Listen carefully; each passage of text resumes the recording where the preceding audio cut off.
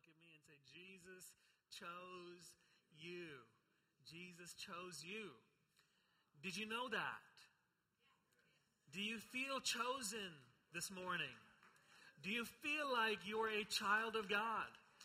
Do you feel like you're bulletproof? Because that's what it should feel like.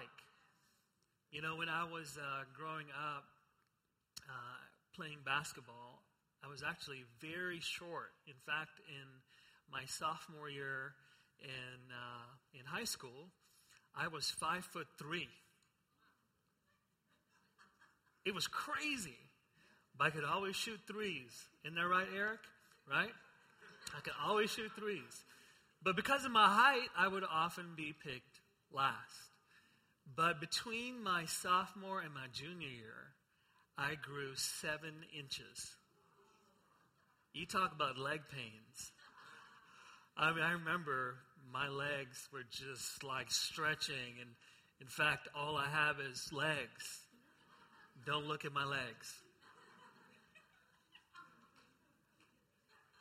It's weird. It's too late.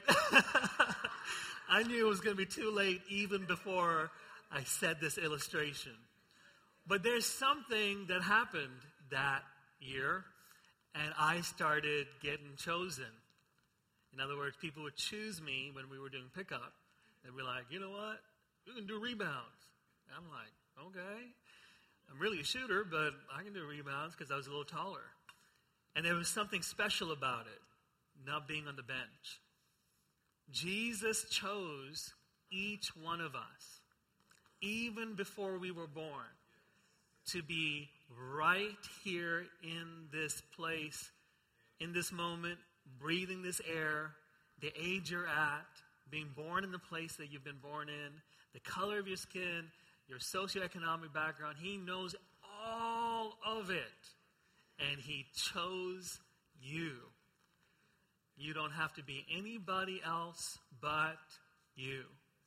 This is the amazing thing about the gospel.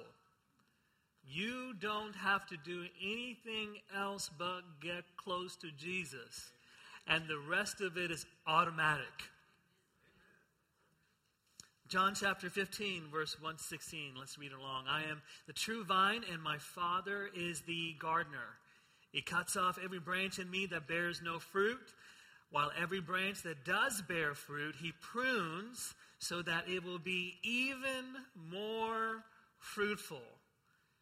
You are already clean because of the word I have spoken to you. Remain in me as I also remain in you. No branch can bear fruit by itself. It must remain in the vine. Neither can you bear fruit unless you remain in me. You know, Jesus begins to speak to His disciples, and He loved imagery. I guarantee you He was actually walking by this vineyard. There's so many promises of the people of Israel being compared to a vineyard, being like good wine. And part of this imagery Jesus was trying to show them was, hey, you got to be connected to me. You have to remain in me. To what? To bear fruit. In other words, without that connection, there is no fruit. I want you to get this picture in your mind. Imagine a fruit tree, an apple tree, an orange tree, or that the branch fell off, maybe because of a storm, or maybe it just fell off because of the winds. And it stays there. It may be living for maybe a couple of days, but eventually what happens to the fruit? It rots. It goes away. So the branch, which is us, we have to be connected to Jesus. It's amazing. In verse 5, it says, He makes it clear, you know. I feel like every time Jesus spoke, the disciples must have been like, can you explain? And so He would. So in verse 5, He explains, I am the vine, you are the branches. If you remain in me, and I in you, you will bear much fruit. Apart from me, you can do nothing. If you do not remain in me, you are like a branch that is thrown away and withers. Such branches are picked up, thrown into the fire, and burned. If you remain in me and my words remain in you, ask whatever you wish, and it will be done for you. See, some of us have to elevate our expectation even this morning and align ourselves with the Word of God. It will be done for you. This is to whose glory? My Father's glory, that you bear not just some fruit, but much fruit, showing yourselves to be my disciples. As the Father has loved me, so have I loved you. Now remain in my love. If you keep my commands, you will remain in my love, just as I have kept my Father's commands and remain in his love. I have told you this so that my joy may be in you and that your joy may be complete. My command is this: love each other as I have loved you. Greater love has no one than this, to lay down one's life for one another, for one's friends. You are my friends if you do what I command. I no longer call you servants, because a servant does not know his master's business. Instead, I have called you friends, friends of God. For everything that I've learned from my Father, I have made known to you. You did not choose me, but I chose you and appointed you so that you might go and bear fruit that will last. And so that whatever you ask in my name, the Father will give you. You guys watch the Food Network at all? Unfortunately, I have been watching it all of the entire 21 days of fasting and prayer.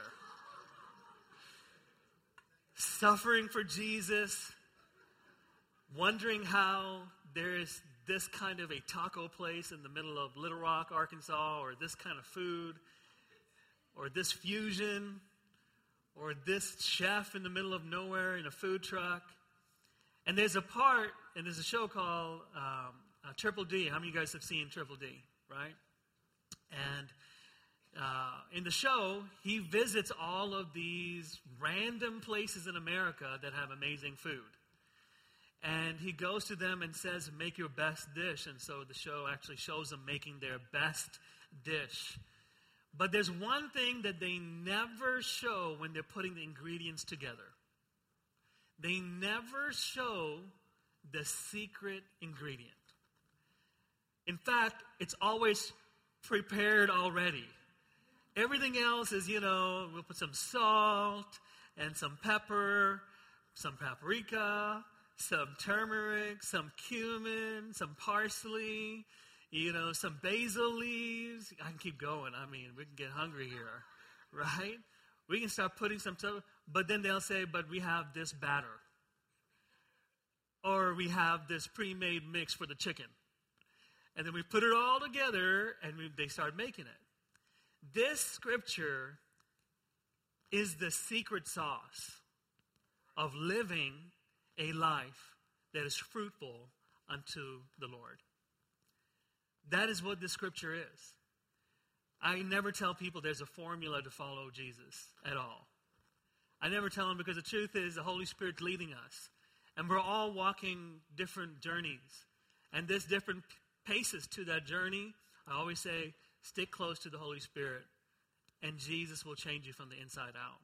The Holy Spirit will whisper to you. But this scripture, Jesus comes out and tells his disciples, this is how you make things fruitful in your life. Not just a little bit. I love the Giant Eagle on Mayfield Road because their produce section is massive. And the worst part is they're kind of shutting it down. I don't know why. Yeah, I know. No one freak out. You can talk to them after. I'm talking about Jesus here, not a grocery store.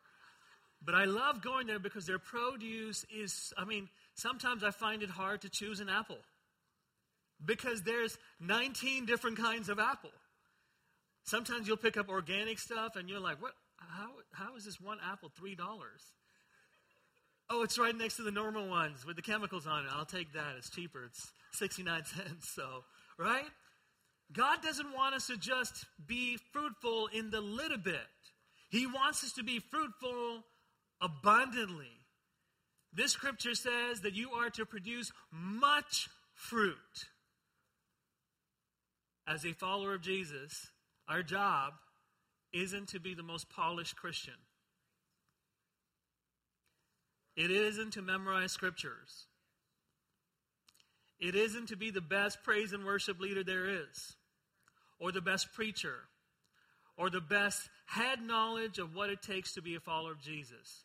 It is to bear fruit.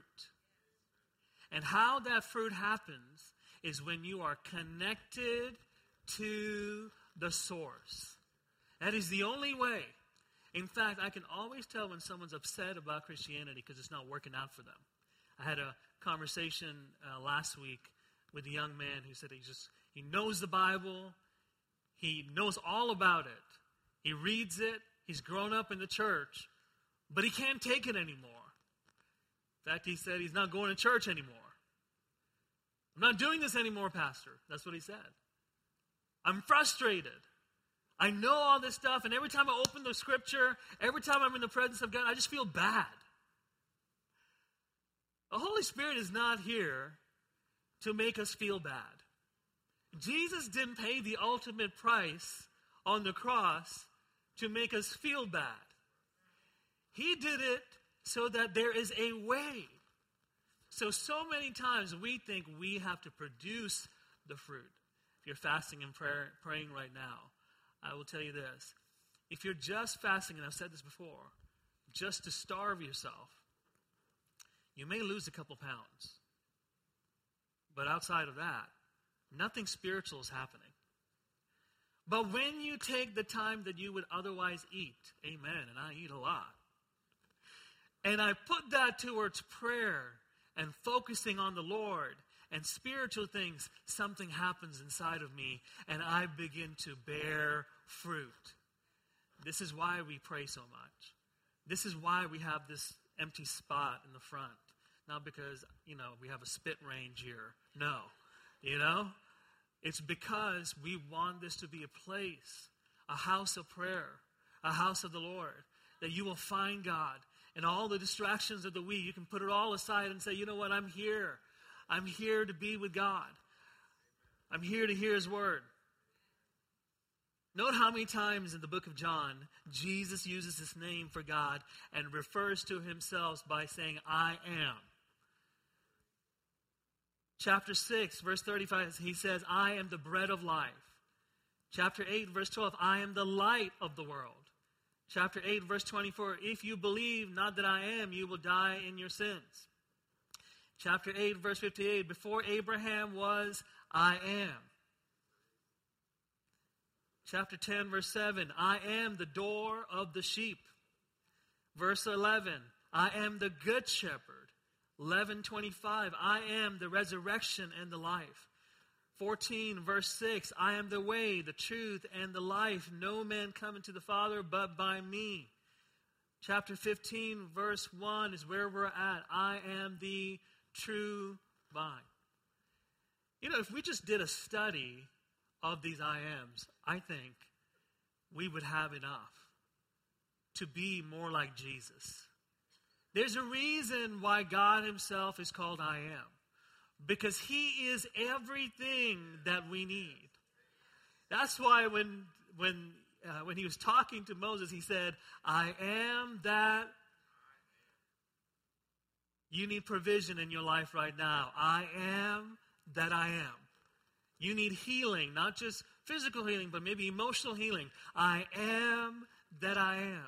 You need some direction in your life. I am that I am. Maybe you're a little lonely right now, and you're about to do something that you should not be doing. You know what you need to say? Jesus, I need you to be my friend. I need you to be my shepherd. I need you to discipline me when I need discipline. I bet we never pray that, ever. See, when the soldiers came to arrest Jesus in the garden, he asked them, "Who are you seeking?" Think about that. The Son of God asking a rhetorical question. Who are you seeking? And they responded, "Jesus of Nazareth," is what they responded. "Hey, I'm looking for Jesus. Jesus of Nazareth." And he answered what? "I am." And guess what happened to them? They fell to the ground. Random people who don't even know who Jesus is, when they met him and they responded and connected with him. And he said, "I am." There is power in Jesus. In John chapter 15, the day after the night in which Jesus spoke these words about the vine and the branch to the 11 disciples, he laid himself on the cross and bought you with his blood. That's what happened the next day.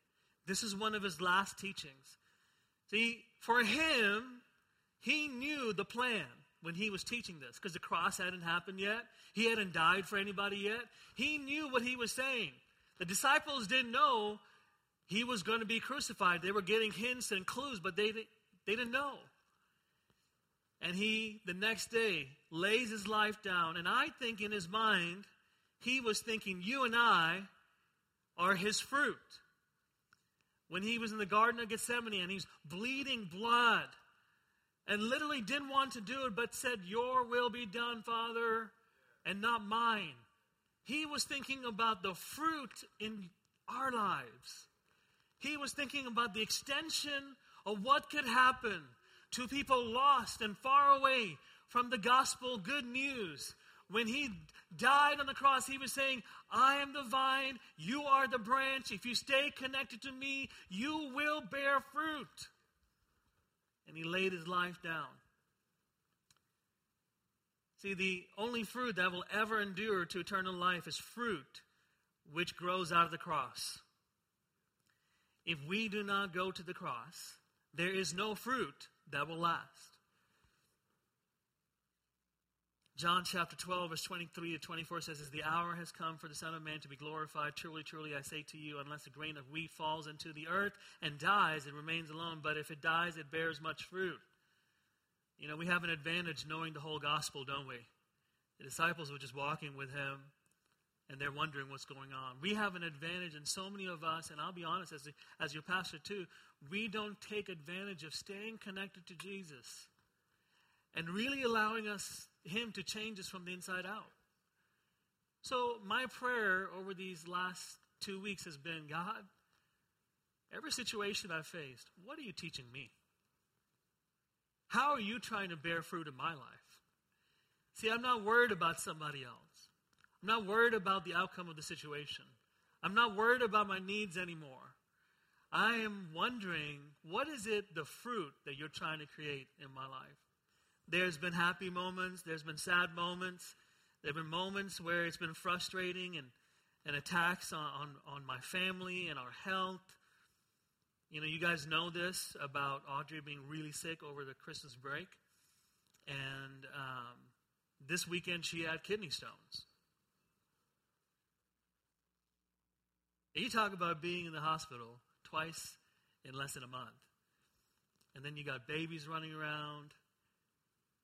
But I chose to say, God, what are you trying to do inside of me? What are you trying to create inside of me?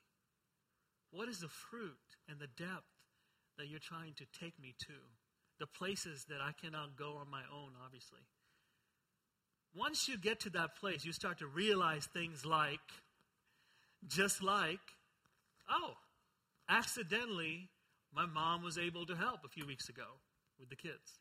Accidentally, we were in Lexington the first time she was in the hospital, so her parents were able to help. Accidentally, her parents were just visiting us this weekend because we were going to go to a conference. Well, they're here to help. See, God knows what we need. If we worry about bearing fruit, He knows what we need. So we always think He doesn't know. So all we pray about is, God, would you take care of my need? God, would you fulfill this? God, would you provide for me? God, and I want us to change our prayer and say, God, would you allow me to bear fruit? Would you allow me to stay connected, to stay faithful to the process, to allow me to go through the journey to what you have for me so that I can grow fruit. See, his ways are higher, amen? There is one blessed way. There's not many blessed ways. His way is the highest way there is. His blessing is the highest blessing there is. When I operate as a man of God, as a pastor, as a child of God, I walk in the identity of a son of God. I really don't need approval. Even I love my pastor. I have a pastor, and he is sharp, and he helps me out, and he corrects me, he challenges me, and he tells me what's up. But the truth is, he does not replace God. God is the highest form of authority in my life, in your life. See, the thing about pruning is this. It is for our benefit. Did you notice in verse 2, he says, he cuts off every branch in me. Who? The Father cuts off every branch in Jesus that does not bear fruit. But wait, with every branch that does bear fruit, ... he prunes so that it will be even more fruitful. Did you come to be comfortable as a Christian? I got good news for you. Get used to the pruning. Because that's what he does with a little bit of fruit. That's what he does with people that are producing fruit. He says, all right, I'm going to allow some things to happen, and I'm going to prune you into the man and woman that God has destined you to be. This is the business that he is in. This is why people walk away from the faith. You're tired of the pruning. God, how many years of pruning can I take? And the truth is this. Sure, there's winter. Sure, there's the fall. Sure, there's autumn. But spring is coming. And some of us need to believe God just a little bit longer to where you see the fruit multiplied in our lives.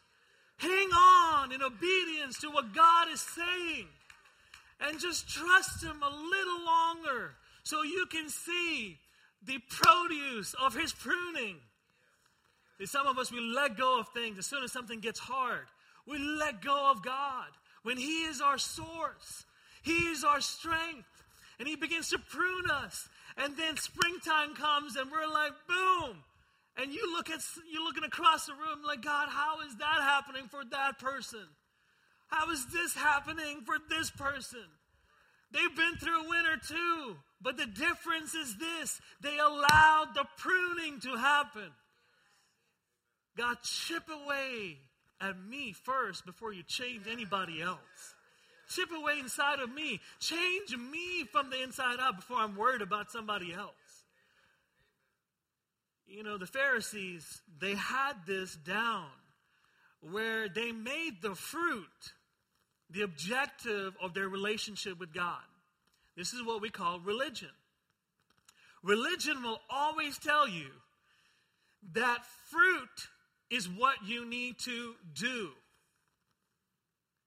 In other words, you need to read the Word of God. That's fruit.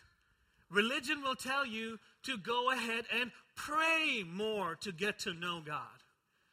But Jesus came to say, fall in love with me, then you will want to read the Word of God. Then you'll want to be in my presence. Then you'll want me to go ahead and prune some more. All of a sudden, you start to realize you're one of those crazy people in spring too. You're like, oh my goodness. This is what's about. Okay, God, I give in. I give in to the pruning. I say yes. I mean, it's fun. It's crazy. It's a roller coaster ride.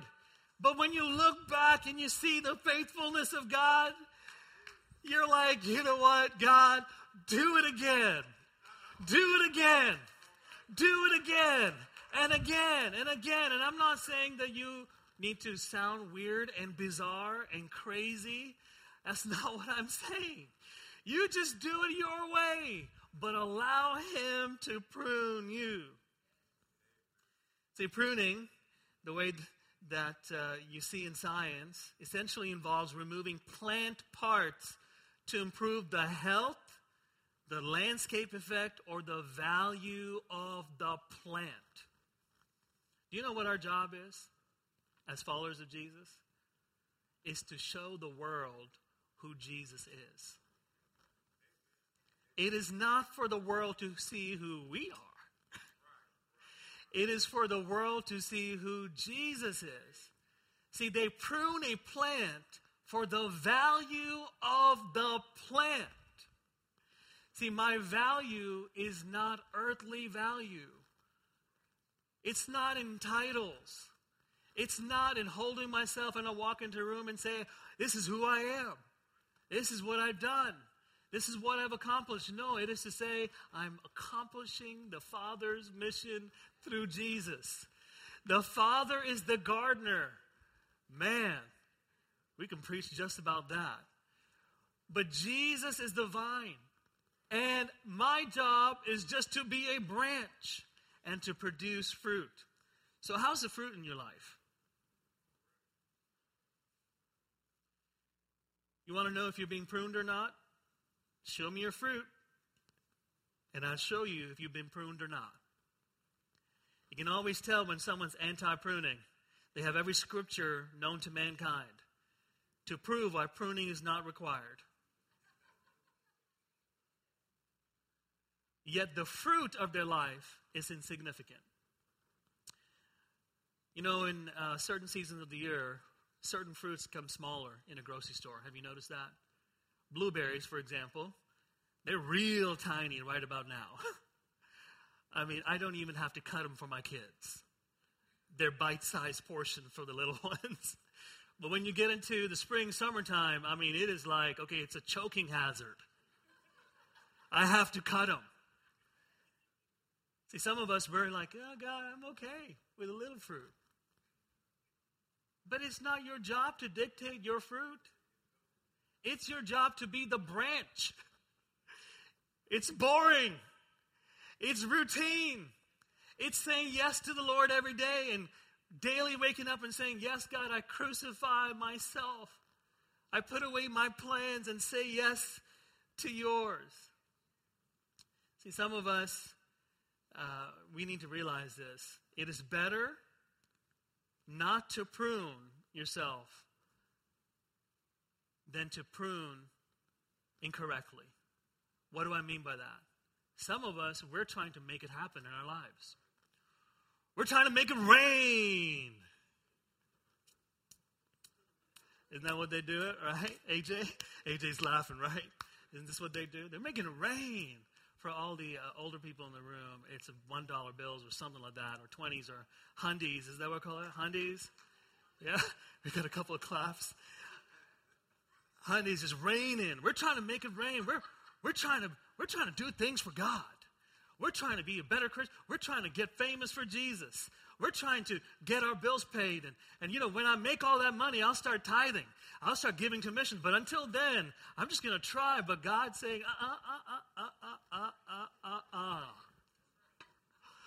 Who said this is about you?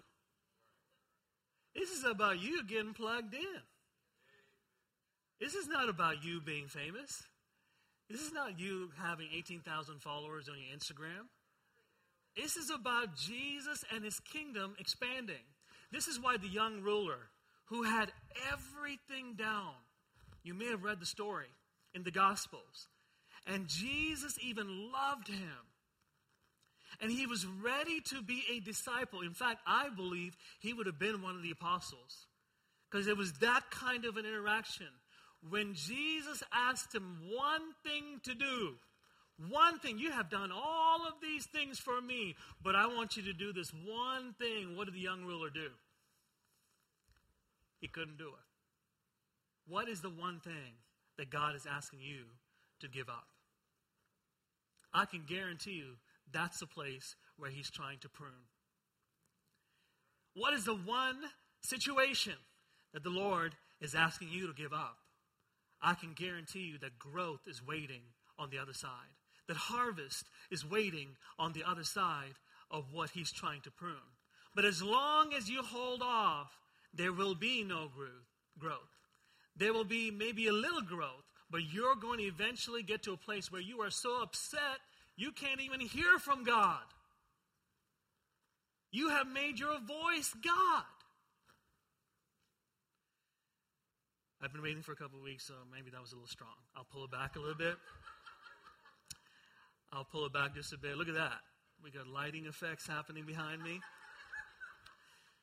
Maybe the Holy Spirit confirmed and said, pull it back, Clint. Pull it back a little bit more. See, timing has a lot to do with pruning. And that timing requires trust. It does. Trusting in his way, in his timing, in his outcome. It requires trust. I want to trust God more. Amen? Do you want to trust God more? Because the truth is this, he doesn't just want to hurt you in the pruning process. He doesn't. He wants to help you. Guys, just go ahead and turn the light on. It's okay. We'll survive without theatrical lights. The Word of God is powerful. Amen. Go ahead and turn the next one on too. I'm a little brown. There we go. Yeah, all right. I'm a little on the dark side. Amen. Need a little extra lighting. If you guys are wondering why those two are there, it's because I'm a little dark, you know. All you see is my teeth usually. Now you can see all of me. Anyways, he wants to bring you through the pruning. He doesn't just want to hurt you. See, some of us, we're like, God just wants to hurt me. He just wants to take away stuff. He's just no fun. He didn't let me do anything. I mean, Saturday nights, getting jiggy with it. That's so much more fun than being a Christian. But the pruning is just the journey. Fruitfulness is the destination. Saturday nights ain't going to do nothing for you, sister. Brother, it ain't taking you nowhere. You are not making anything rain. I will see you 10 years from now. Nothing's going to be raining if you're still partying late at 2 a.m. in the morning when you're 55. It's weird. It's cool when you're 21. Eventually life gets a hold of you and says, it's not cool anymore. Everybody knows, in college, everybody knew who were the ones that liked to party. Because your freshman year, your first semester, everybody's just messing up, doing stuff they shouldn't. I went to business school before I went to Bible college, okay? And second semester, it's like, all right, I got parents that are saying, you better not mess this up or you are going to community college, you know what I mean? You are coming home and we're going to homeschool you. You are not wasting my money. So you have this happening in second semester in college, right? Everybody's like, I got to get my act together. And then everybody is partying. It's going this way. And you know what the truth is, guys? The people that have been partying, the people that continue to choose God, to choose the enemy over God, guess what happens to them? They don't make it. And I'm not saying that they're not successful. I'm talking about eternal fruitfulness. I'm talking about fruit that lasts for eternity. See, I think you can be successful without the gospel. Don't tell me the CEO of Toyota needs to be a Christian to be successful. But that fruit will not last. That fruit is not forever. Do you know that you can be successful? You can do things and grow and be in a place that's much better than you were last year, but those kind of things come and go. Do you know it's good to get an education? Amen? It's good to get your master's degree. Amen? It's good to go to medical school and get your certification and make sure you're not doing the wrong things. Amen? Right? All of these things are good, but they don't last in heaven. These chairs, these lights, this building, this carpet, the plants all around it, they don't last eternally. The stuff that we have is not eternal. See, he wants to bring us through the pruning. So remember that pruning is the removal or reduction of certain plant parts that are not required. See, God prunes what you don't require anymore. Part of the challenge of being a follower of Christ is simple. You're trying to live in yesterday, and God's saying, you don't require that anymore. It's not that you didn't need it before. You may have needed it in 2018, but you don't need it in 2019. And we need to let God allow that stuff to be removed in Jesus' name. So the question is, okay, amen. We know the pruning's good. Praise God. But here's what I want us to understand today. I know it's a little different of a message. I think some of us don't know why. Some of us, we're saying, hollering, shouting, yelling, B3 organ going, the choir's getting crazy. We're all about pruning and being in the will of God, but we don't understand why he wants to prune. We just go through the motions and say it's because the pastor said so, or it's because I read it in a book, or it's because the Bible said so, and these are great things. But why does he prune? The first is this: he wants to bring good success. There's a difference between good success and bad success. Joshua, in Joshua chapter 1, Moses tells him what to do to have good success in your life. Obey the commandments of the Lord. Don't depart from the commandments that God gave Moses. See, there's a difference between good success and success. Verse 5 says this: I am the vine and you are the branches. If you remain in me and I in you, you will bear what fruit? Much fruit. Apart from me, you can do nothing. You can do nothing. Let that sink in for a second to what we do in our daily lives. Before you go into a Monday morning, can you do anything apart from God? Nothing. We are to be connected to God. So we are promised fruit that lasts. Have you seen those fake fruits in some people's homes? And it looks so real. And your hand is going out and you're like, oh my goodness, that's the best looking grapes I've ever seen in my life. And you're like, oh, it's just a showpiece. Oh, it's not real. It's a fake banana, a fake orange. Imagine the fruit that lasts forever in our lives. Imagine fruit that never withers away. Imagine that when you walk into a secular environment, that the fruit that God is having in your life, producing in your life, is seen. Imagine walking with the Lord for a decade or 2 or 3 or 4 or 5. My goodness, we got some of the saints of God in this room right now. We know who you are. Why? Because you have been bearing fruit that lasts. See, it's not about age. And it's not about how many years you've been following Jesus. It's about the fruit in your life. This is the difference between someone who may be 70 years old and been in church your entire life and no fruit or little fruit, versus someone who may be in their 40s or 30s or 20s and they just got saved 2 years ago and they're on fire for God. And you're wondering, how is this possible? How is wisdom coming out of such a young babe? It's because it's fruit. It's gospel fruit that resonates in our spirit. It's not about age. It's about having fruit that lasts. See, fruitfulness in the kingdom only comes, and this is something we got to understand, if you're connected to Jesus. When was the last time you connected to Jesus today? Did you connect with him before you came to church?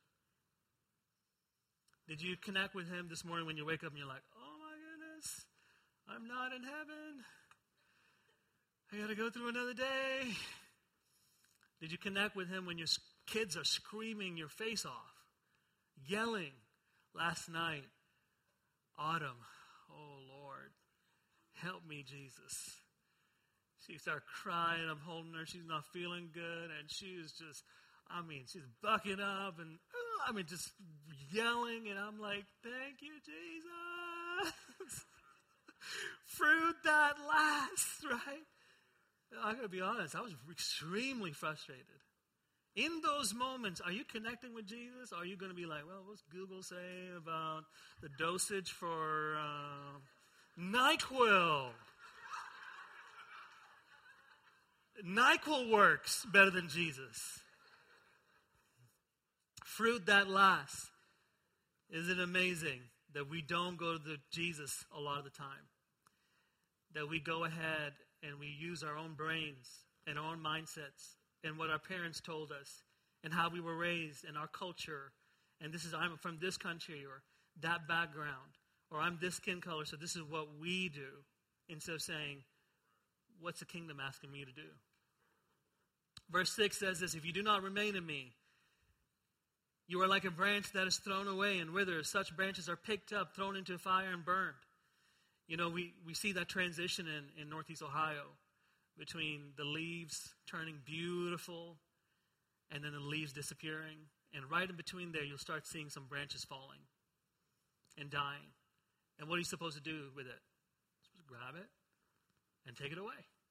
It's not good for the grass, maybe not good for cars. See, it should never be said of us that we did not remain with God. It should never be said of us as followers of Jesus. If you're not a follower of Jesus today, I get it. You know, you're not connected to God. But if you're a follower of Jesus, you need to be connected to God. Why? Colossians 1:10 says why? So as to walk in a manner worthy of the Lord, fully pleasing to Him, bearing fruit in every good work and increasing in the knowledge of God. Increasing in the knowledge of God. Do you know that God is wanting to do an increased work in your life? He wants to increase the knowledge of who He is. This is why we have a relationship with God. See, good success is God's success. That's the truth. Good success is God success. So I like having stuff and I like being successful. I've owned a couple businesses in my past. But if I was to go ahead and take 2 sheets of paper, right, 1 and 2, and I list all of my earthly accomplishments, all of my earthly skills, and then on the second page I list all of the kingdom accomplishments, all the things I've done for the kingdom of God, all the things I've received, the spiritual gifts, and all the things about Jesus, what would it look like? Would it be like, you know, this piece of paper looks really good. In fact, people look at me and they look up to me, Pastor Glenn. They like listening to me. And then this piece of paper, not so much. I think it's time for the church to rise up again. I don't think this is a political issue. I don't think this is about what's happening in New York State. I don't think that this is what the world will do what the world will do. What do you think evil is? Evil is evil. If evil wasn't evil, why would it be evil? But where is the good in these moments? Where are God's people who are going to rise up and say, God, make me have good success, just like you promised Joshua, so that the kingdom of God will expand? Where are those people? We're all hiding in church on Sunday morning. And then as soon as Sunday afternoon, we got an unbeliever or person that's our boss, we just tuck Jesus away. Our tails all like stop wagging and just, hey, yeah, what'd you do this morning? You know, I just hung out with my parents, or you know, I just we gathered together in this place across from Home Depot. Heard about it? It's called New Song. New Song, what is that? It's a gathering. Why can't we move forward with courage and excitement about the things of God? It's because we got to allow Him to have fruit in our lives. The second is this: He wants us to move from having fruit in the sense of addition into multiplication. You know what I mean? We're just so like, man, I read the book of James today. Thank you, Jesus. What did you get from it? Nothing. I just read the book of James. Or I went to church today, but bless God. Thank you so much for coming to church. Come to church every week. But I went to church today is not enough, guys. And you know this. I am not here to build a large church. I am here to equip you to be a saint of God. I'm here to equip you to be a follower of Jesus. If this church doesn't grow and all I did was preach the Bible, I'm okay. But if this church grew without the word of God being proclaimed, there's a problem. We are not an event center. We're not a program place. We're not a place to have good music, which we will in Jesus' name, and we do in Jesus' name. We will have cool stuff and banners and lights and websites. By the way, did you check out our new website? It's amazing. Go check it out. We'll have all that kind of stuff, but that is not why we do what we do. We're doing what we do so that you will be equipped to have more fruit. See, this is when you move from addition to multiplication. Notice in verse 8 it says, this is to my Father's glory. What? What is to God the Father's glory? That you bear much fruit. This is a commandment for us as followers of Jesus. This is not optional. This is not an option. There isn't like this gray area we can live in. This is black and white. This is the truth. This is moving forward to all that God has or not. We often think that we can just hit pause in our relationship with God. It's not true. The fruit of your life shows that you're moving backwards or forwards. It's like an escalator in an airport. You're either going up or you're going down. You decide. If you stay connected and allow his cleansing through his word, your desires become aligned with God's desires. You know, when Jesus was using this illustration of the wine and of the vine and the grapes, one of the things that they used to do back then is the grapes in Israel, I don't know if you've been to Israel, I have, they kind of just sit on the ground. They're not kind of hung, kind of sit on the ground. When Jesus was saying that you've heard words from me and those words will cleanse you, he was literally saying, hey, you know how you're going to pick up those grapes off the ground and they kind of clean them? Do you want to know how your life is going to get cleaned up? It's the word of God. Do you want to know how you can change your life to being a life that is fruitful? Take the word of God, one verse a day, and I challenge you for the next year. See what happens to your life. Take any principle in the Bible, do what the principle says, and come back to me in a year. I guarantee you, you would be in a better place, not because of me, but because of the Word of God. So many of us follow what Oprah says. We love what Bono says. We love this president or that president or this party or that party, or we like this entity or that denomination or this kind of a message or this kind of a introverted personality or extroverted personality. I mean, have we ever looked into the Word of God and said, are you washing me? Young people, I want you to listen to me. I can see you real good now too because the lights are up. Do you read the Word of God?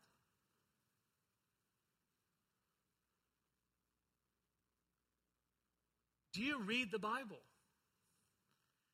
We even have it in an iPad now. We have it on our phones. We have Google. And yet, we find it hard to be following Jesus in 2019. We find it hard to live pure lives before the gospel, before the cross, because we follow Kanye over Jesus. We follow socio-political terms more than we follow the gospel. What's it mean, socio-political terms? It's a big word for saying anything that's political and social justice mixed together, we believe that's the gospel. How do you know? Let it not be said of us, amen? See, God delights in your fruitfulness. That's what it says. It's not saying like, hey, by the way, if you don't bear fruit, you're gone.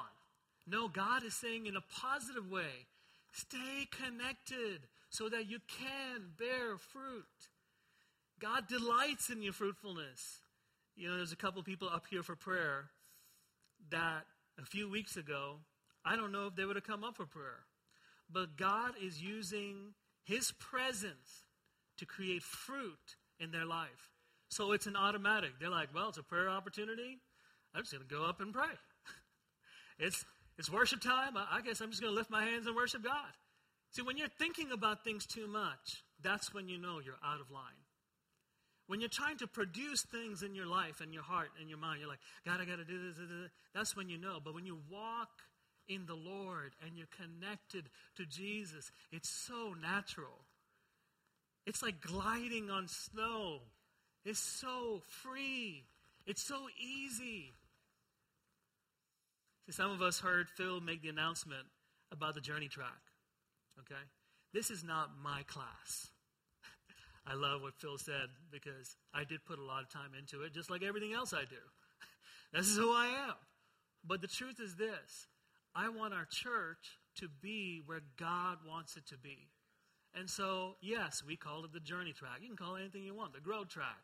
You can call it next steps. I don't care what you call it. Come be a part of it so that you can grow. Why are we doing Wednesday night Bible studies?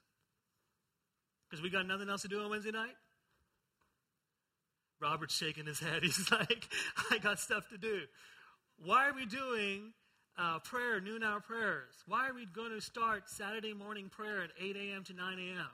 Why are we going to do small groups? Why are we doing faith and finances? Why are we doing a website and social media work? And we got someone recording me randomly and putting me on the internet. God knows what I said, but hopefully it's good. You know? Why are we doing this? So that you can grow and be fruitful. Nothing would make me more happier than to see you grow. For you to be more fruitful, for you to be more successful, for you to have a relationship with God, and for you to be the next Pastor Clint, the next Mike Ovey, or the next Robert, or next Phil Bernard, or whoever. And it goes for the ladies too. Sorry, I left the ladies out. Everyone's like, I felt the heat. My wife would have been looking at me right now if I left the ladies out too, right? You guys are powerful in Jesus' name too. We're going to promote you guys in women's ministry here too. We are. This is a house where everybody can lead if God is fruitful in your life. If he's not, maybe next time. Verse 12, and I'm going to end with this. My command is this, he says. Love each other as I have loved you. What is the first fruit of being connected to Jesus? Love. And love where? How you love one another. How are you loving your family? How are you loving your spouse? How are you loving the people across the aisle right now? Do you know who Elizabeth Brown is? Do you know who Greta is? Do you know that Brian's back there? Do you even know who these people are? Is there some beef that you need to go ahead and resolve right now? See, before we do anything for the kingdom of God, love each other as I have loved you, because greater love has no one than this. Jesus is saying, to lay down one's life for what? One's friends. You are my friends if you do what I command. He is not talking down to us. He's saying, you know what? You can become friends with me if you do what I command. Amen? Man, it's getting quiet in here. I no longer call you servants. Oh my. Some of us, we come into the presence of God like we are servants. Already know. There's a fruit problem. There's a problem there. Because a servant does not know his master's business. Instead, I have called you friends. Do you know if you're a follower of Jesus, you can call on your friend Jesus? This is not taking it out of Scripture. You can read it. It's right there. For everything that I've learned from my Father, I have made known to you, Jesus says to the disciples. You did not choose me, but I chose you and appointed you so that you might go and bear fruit, fruit that will last, and so that whatever you ask in my name, the Father will give you. How do you ask and receive? That's a $1 million question, isn't it? It's when we know what Jesus desires. When we know what he wants, everything inside of us desires what he has. And all of a sudden, our prayers turn into God's prayers.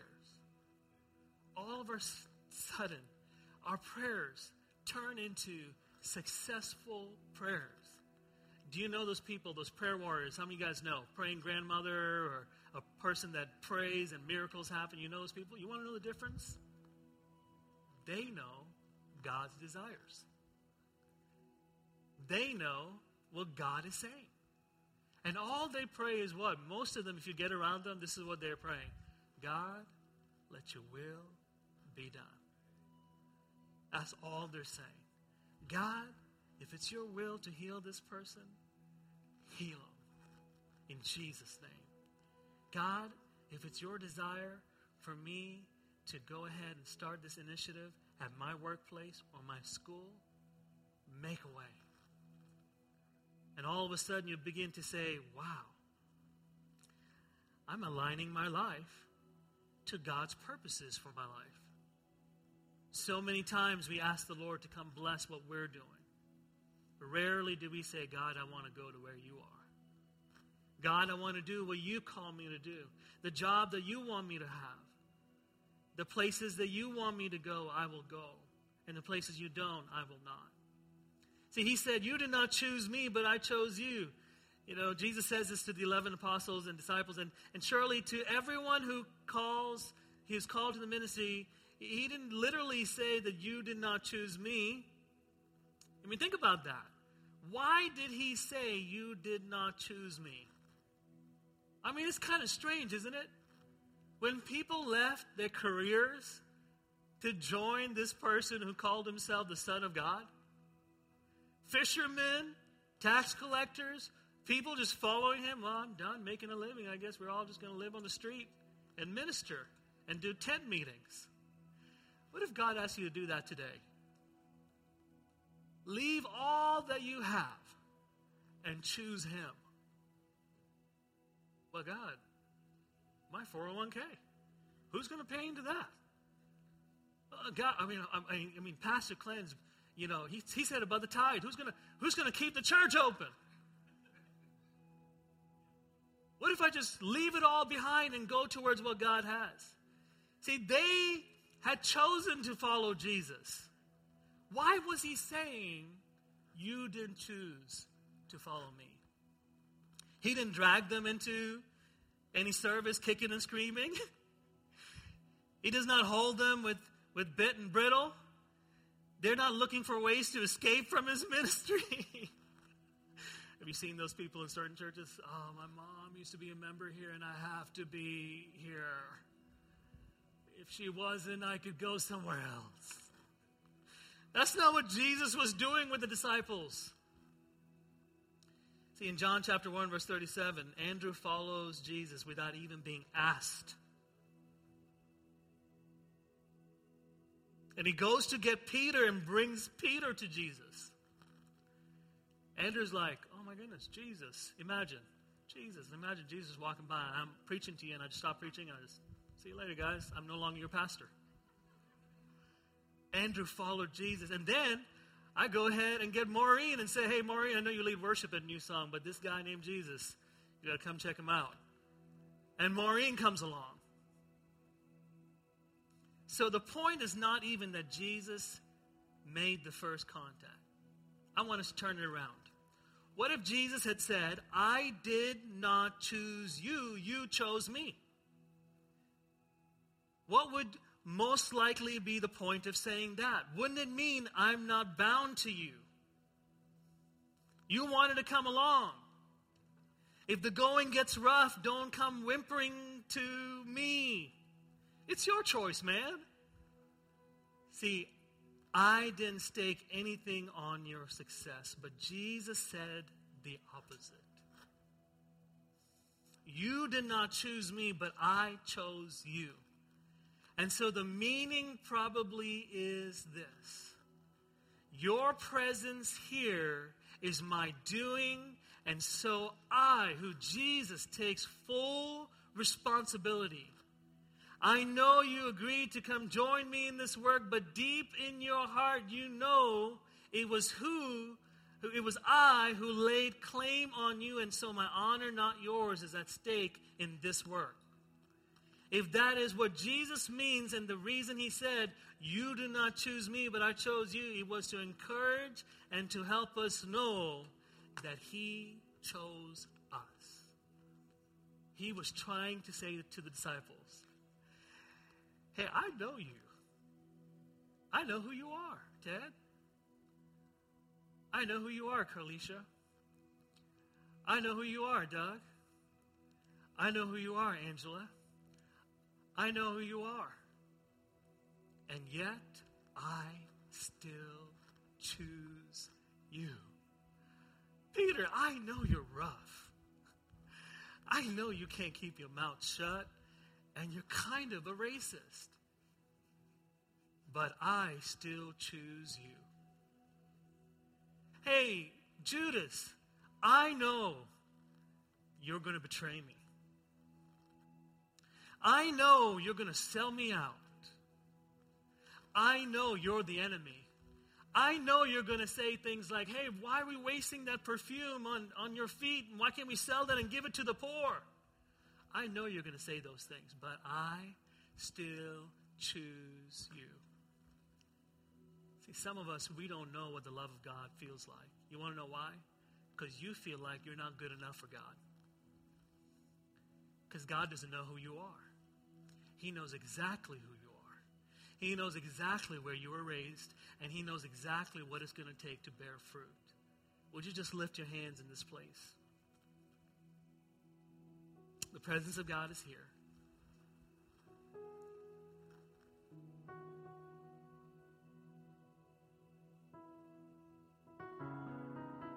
Would you just begin to open up your heart and say, God, I give all of me to you. I give all of me to you. Because I didn't choose you. You chose me.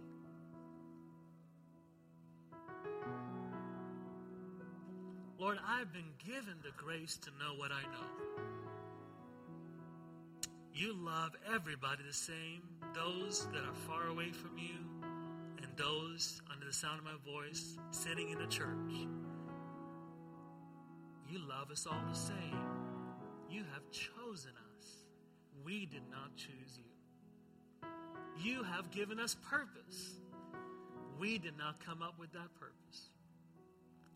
You have given us a new identity, washed clean by the blood of the Lamb, because you chose us. God, as difficult as it was for you to come down from heaven, Jesus, and Father, for you to give up your Son, you came and made a way so that we would know that you chose us over every other creature in the world. Some of us have rejected you. Some of us have gone astray. Some of us have been close to you and we've moved backwards. And yet, you still chose us. So we thank you, God. Because there is peace and rest and gratitude in our hearts because of you. That we can come in on a cold winter day when there's snow and ice in the parking lot and it's not as maybe hot as what we wanted to be in here, God, but you are here and you chose us. This is no accident.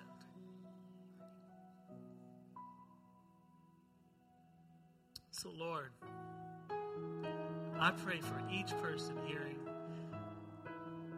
your word, that they would become fruitful starting today. In Jesus' name.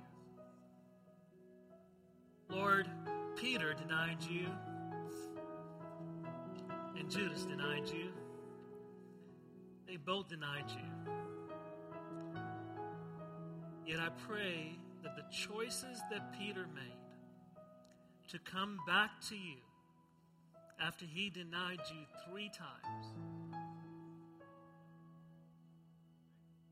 Lord, I pray right now you would give boldness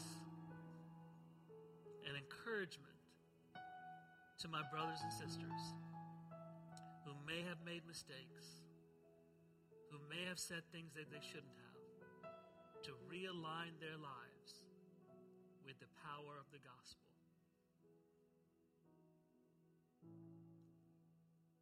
Come on, if you want to receive that right now, I just want you to stand up.